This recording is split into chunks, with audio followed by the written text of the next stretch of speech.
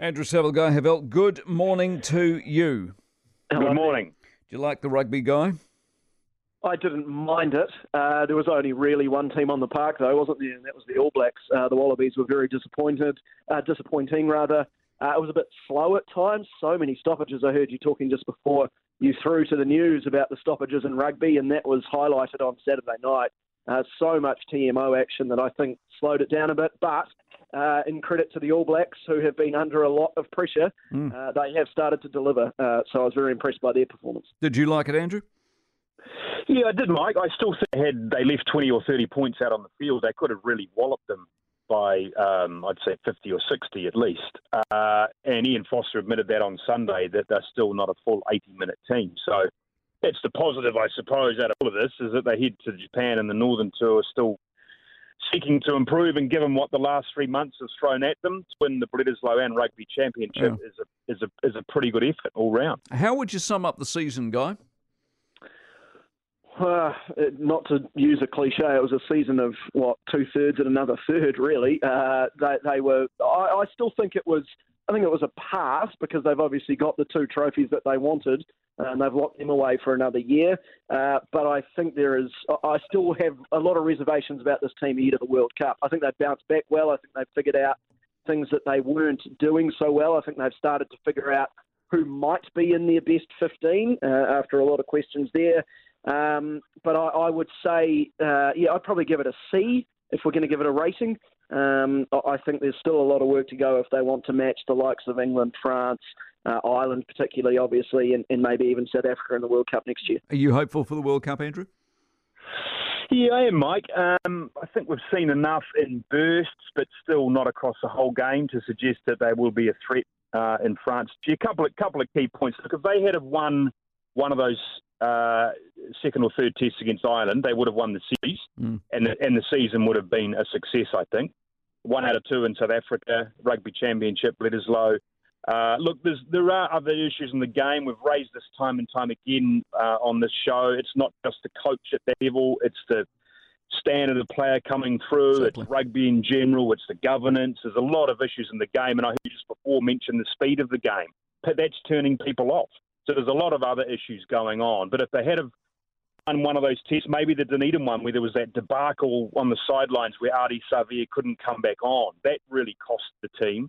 So I think there are signs that they will be good enough to threaten in 2020. See, the reason I raised it, because I only happened to stumble across the AFL thing. I thought, I've got a bit of time and I'll watch this. And I don't follow it. I used to follow the D's, Melbourne D's, the Demons years ago. But so I didn't know whether Sydney were any good. They're a better side than what you saw. But if you watch that spectacle, as a sporting event, Guy, the MCG packed, a lovely sunny Melbourne day, and that game is played at pace, and it stops for nobody. And that's what you want to see in sport. When the referee's whistle goes, it only goes if they want to stop, and more often than not, teams don't want to stop. They want to keep the play going. So it's a very, very fast-paced game, whereas the Rugby Championship, I saw a tweet from a guy, Ben Apley, over the weekend, and he said there were 300 and something penalties and 120-odd scrums in the Rugby Championship this year alone. That is a lot of stoppages in rugby, and in a lot of those occasions, the penalties particularly are taking a long time to get the ball away. So you're really only getting the ball in play for probably the best part, if this, at 50 minutes a game out of 80, which is just not good enough. Yeah, a couple of things here, Mike. You look at some Super Rugby games from the mid-90s, and the scrum used to pick down, the ball was gone in about 3 seconds, and then the game carried on. There was a lot of ball movement, a lot of ball in play, so that has severely reduced. The other thing is, when you're watching at home on TV, the stoppages in play are filled with highlights or comments, so you don't really get the feeling when compared to when you're at the ground. And Guy would have noticed this on Saturday. He was actually watching the game, I hope, and not leaning at the bar. The fizz goes completely out of the game with every stoppage. They try to fill it with the booming music, which does a lot of people's heads in. But compared to watching on TV, when you're at the game, you notice how slow it is. Yeah. The stoppages, the crowd gets taken out of it as well. There were 3 times, I think it was, where there were long, and I'm talking, up to 5 minutes, to decide whether it was a try or not. And, they've got big screens and stuff, but you can't hear what the referees are talking about. You can't hear what they're debating. So you, of course, just sit there and start talking to the people around you or the person next to you or whatever, and you start forgetting about the game. And as Sav says, the entertainment around it when that sort of stuff is happening is almost non-existent. So for 5 minutes, you're sitting there with nothing going on. That's not a way to keep a crowd interested. And as I say, when it's a one-sided game like it was on Saturday night, that takes even more out of it. So, yeah, rugby's got big problems, I think. Andrew, the boxing, geez, Joe, it was an interesting fight in the sense that it reminded me very much of the Joshua fight, I thought, in the sense you thought, nah, he's genuinely competitive until he wasn't, and then it was inevitably going to end badly for him, which is exactly what happened. Yeah. Just couldn't get any distance between himself and his opponent, couldn't throw enough, and when he didn't hurt the guy. And I think, again, we all have to agree, as we've done previously here, Mike, that there's the top echelon of 3 or 4 heavyweights, then there's a gap to the next, and Joe Parker is in that next division, if you like. That's certainly not career over, but if he still wants to make some half-decent money, he can, but, he has to think long-term as well. Yeah, but, if you look at the Joyce fight, if you look at Joe Joyce guy, I don't know how Joseph Parker to get a rematch. I don't know how he beats him, because it wasn't like he smacked him a couple of times. He did, nothing happened. And then Joe Joyce smacked Parker and he fell over. I don't think there's any way he gets a rematch now. Joe Joyce will be wanting... No, well, the only way he got a rematch... The only way he got a rematch is if...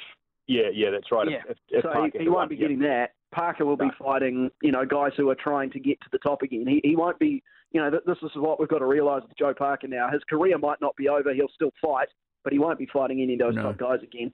I think that's the end. But in saying that, look, he took an absolute belting in terms of punishment, and he stood there for 11 rounds. So you've got to give him some credit in that regard. Yeah, you do. But you saw him at the end of the fight. That told the story, didn't it? At the end of the day. Yeah. By the way, do I upset a lot of people? So I tuned into the football yesterday because I think, right, I better watch this to see, one, if they get a crowd and how big it is, etc., etc.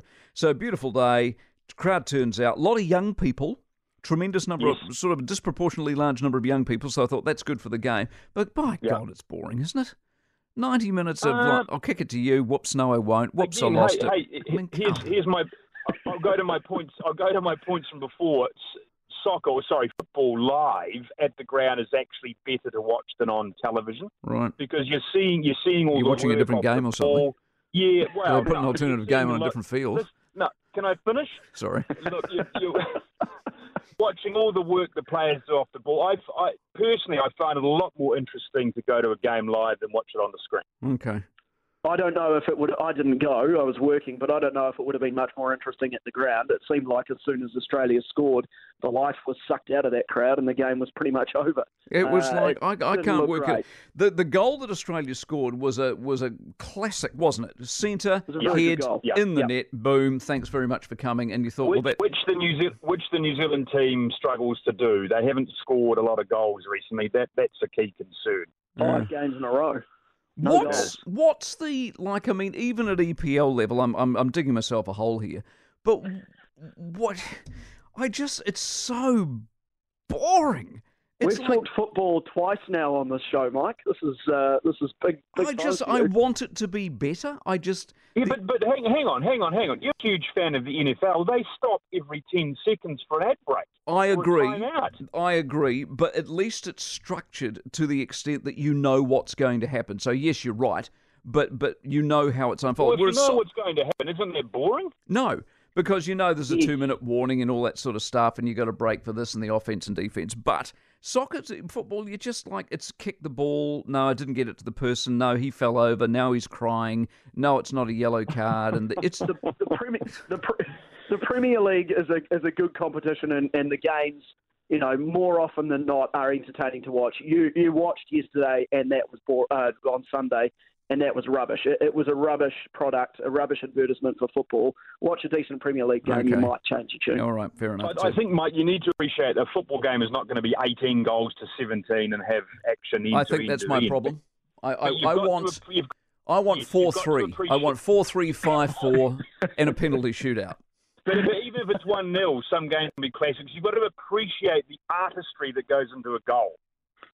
Artistry. Coming from Leonardo da Vinci himself. Good to talk to you guys. We'll catch up next Monday. Appreciate it very much, Andrew Saville and Guy Heveldt.